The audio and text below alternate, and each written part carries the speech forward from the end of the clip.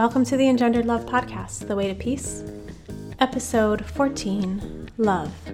I'm your host, Elizabeth Catherine. I'm a fine artist and a hypnotherapist. You can find out more about me and my work at elizabethcatherine.com.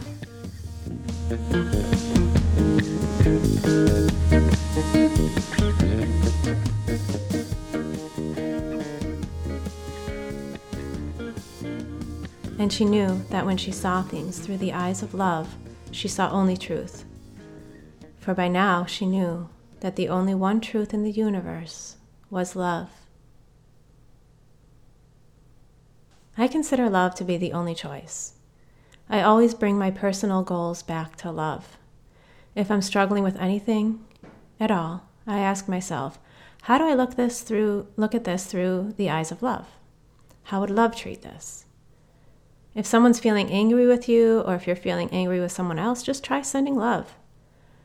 That's the answer to everything, really. If you combat anger with love, if you combat fear with love, if you're feeling afraid of something, just try switching that feeling to love and just see what that does.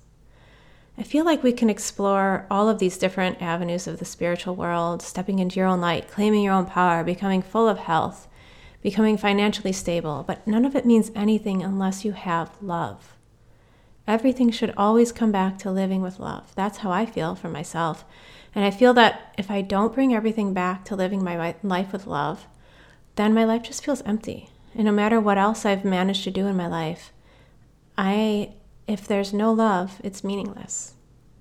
I know I need to be living from a place of love. I also know that when I start working really hard on changing something else in my life, I may lose focus on love for a moment.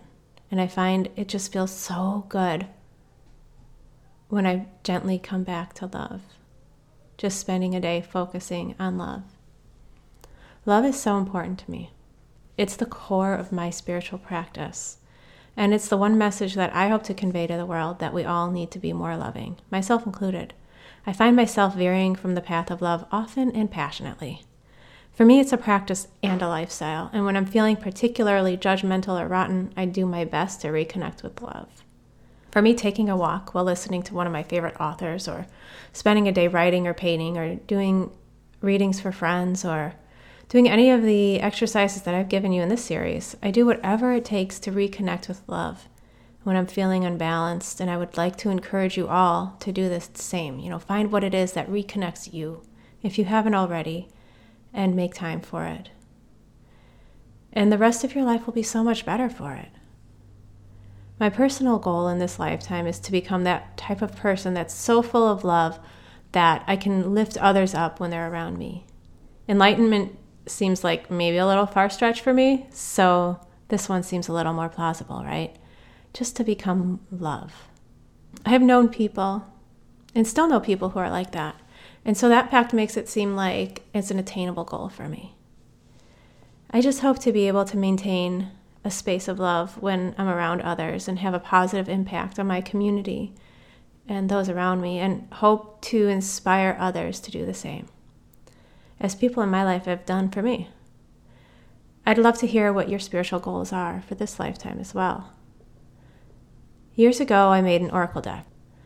So I think maybe earlier I was talking about how my biggest talent is to get to the end of a project and then abandon it. The deck is pretty much done and ready to go, and I actually really love it. But anyway, the first card is titled Love, and I'm going to read it for you now. Love. Love is the basis for understanding all beings in the universe. Love always comes first. It's what brings us into this world and binds us together. Love is our own true essence. It's the answer to all of our worries. When we accept love into our lives, we open to the whole world. True love is knowing that we are all one, that there is no separation between the soul in our bodies and the soul in others, and in the one soul that permeates every molecule in the universe. Love binds us to each other, and when this card is present in a reading, consider the situation carefully. See how you can look at it through the eyes of love. Understand that we are all one being, many waves in the same ocean. Try to feel the oneness through the universe, and look back at the situation from the outside. How can you be more loving towards all involved? Is there something you can do to change your reaction to the situation to sway the trend towards love rather than fear? How can you show those involved that your intentions are pure?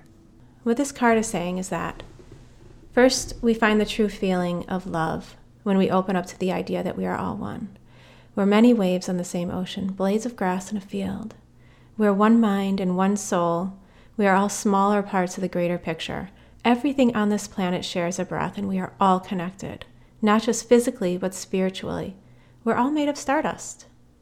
And if you have situations arising in your life in which you're not sure which way to go, ask yourself, which way does love take me? Try to think of things from a perspective of love instead of fear, and you'll always find yourself with 2 feet on the ground.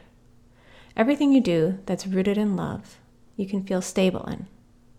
You can feel secure in that because love is the one thing in the universe, in the world, in ourselves, that we can lean on. If you've known you've done something in love, you can in good conscience move on from whatever the outcome is because you know in your heart you did it out of love. So try this exercise. Put love into everything you do.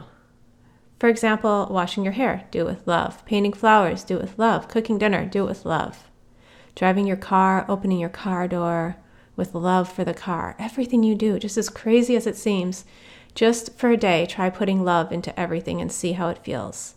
I bet you see that your heart opens up and you begin to feel like love is an easier choice than it was in the beginning of the day. I know by now you're probably tired of hearing about the life-changing experiences I had during my time at the Omega Institute with Brian Weiss, but it really was that life-changing. So I want to share another story with you, and this one is about love. During the first regression on the very first day, he took us back through our childhoods, through in utero and then to a time before birth, when we had the choice to stay in the spirit realm or go into a past life. The choice was from Brian. So I chose to stay in the spirit realm. As soon as he said it, I knew that's where I wanted to stay. I've had a lot of past life experiences, and they're not so mysterious to me anymore. And I really was feeling very settled about my past life experiences. So I knew I wanted to stay in the spirit realm. And there I encountered a person that I loved very much as a child. He was someone who was like a second dad to me. I have my own amazing, perfect dad, but he was like a bonus dad. And he passed away when I was on the brink of adulthood. I always craved an adult relationship with him. He was to me the embodiment of love. He was always laughing and playing and kept such an immense focus on God that even when he was having petite mal seizures, he was able to remain focused on his message of God and love. So childlike and so full of love and joy. He's the type of person that I'd like to become. He could light up a room and make everyone around him feel like a kid again. Naturally, he was and remains a hugely inspiring person from my life. And to be able to have him here now as an adult and talk to him about our shared interests is something that I've often craved and wished for. I'm not a medium, but I do have the opportunity occasionally to experience his presence over a few times over the years. But I saw him here in this hypnosis, and it was so much more clear. I could feel his love and his spirit so clearly.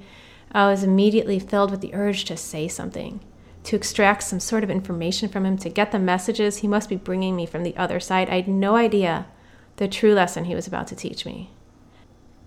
I soon found that there were no words to be had. I was speechless. In that moment, I found that all I really wanted to do was experience being in his presence, just sharing in that space of love together, experiencing the only truth I know with someone I love and miss dearly. The experience really opened up a new practice of just being with people. I like to explore being with people now in silence and just focusing on the feeling of the person. You know how we all have that particular energetic feeling? It's like we all have our own scent or physique. We all also have a feel. And when a family member walks into your house and your kid sneaks into your room at night, you know even before looking who it is. When someone calls on the phone, you know who it is before you pick up. We all have that way about us that you can't describe, but we just each know each other by it. These days, I love to sit quietly and experience the feeling of people and animals that I'm with, and just being together in the feeling of love. Just try it. You might be surprised what you learn about them and how much more you can love them just by experiencing their soul. what do you think living in a place of love could do for the world? Maybe you're more loving, and throughout your lifetime, inspire just one person to make a change. It may cause a ripple effect. Maybe if we all find a way to show more love to each other, we'll inspire an overall change in the world, in the way the world ticks. Maybe we can change the world through love. Does that sound familiar? Because it's been said for thousands of years. So let's get on this. There's literally no more time. We have arrived at the end. What are we going to do with it? At this point, it almost seems reckless not to do whatever we can to change the way the world ticks. Our power as humans on this planet is greater than it ever has been before, and it's up to us to make sure we use our powers for love and not hatred. One last thought I'd like to leave you with. An amazing group of women meet at my house for meditation and friendship, and we often discuss our messages after meditation. And one friend in particular gets the same message every time, and I don't even think she knows she does, but every time she says, I just got the message that we all need to love each other more.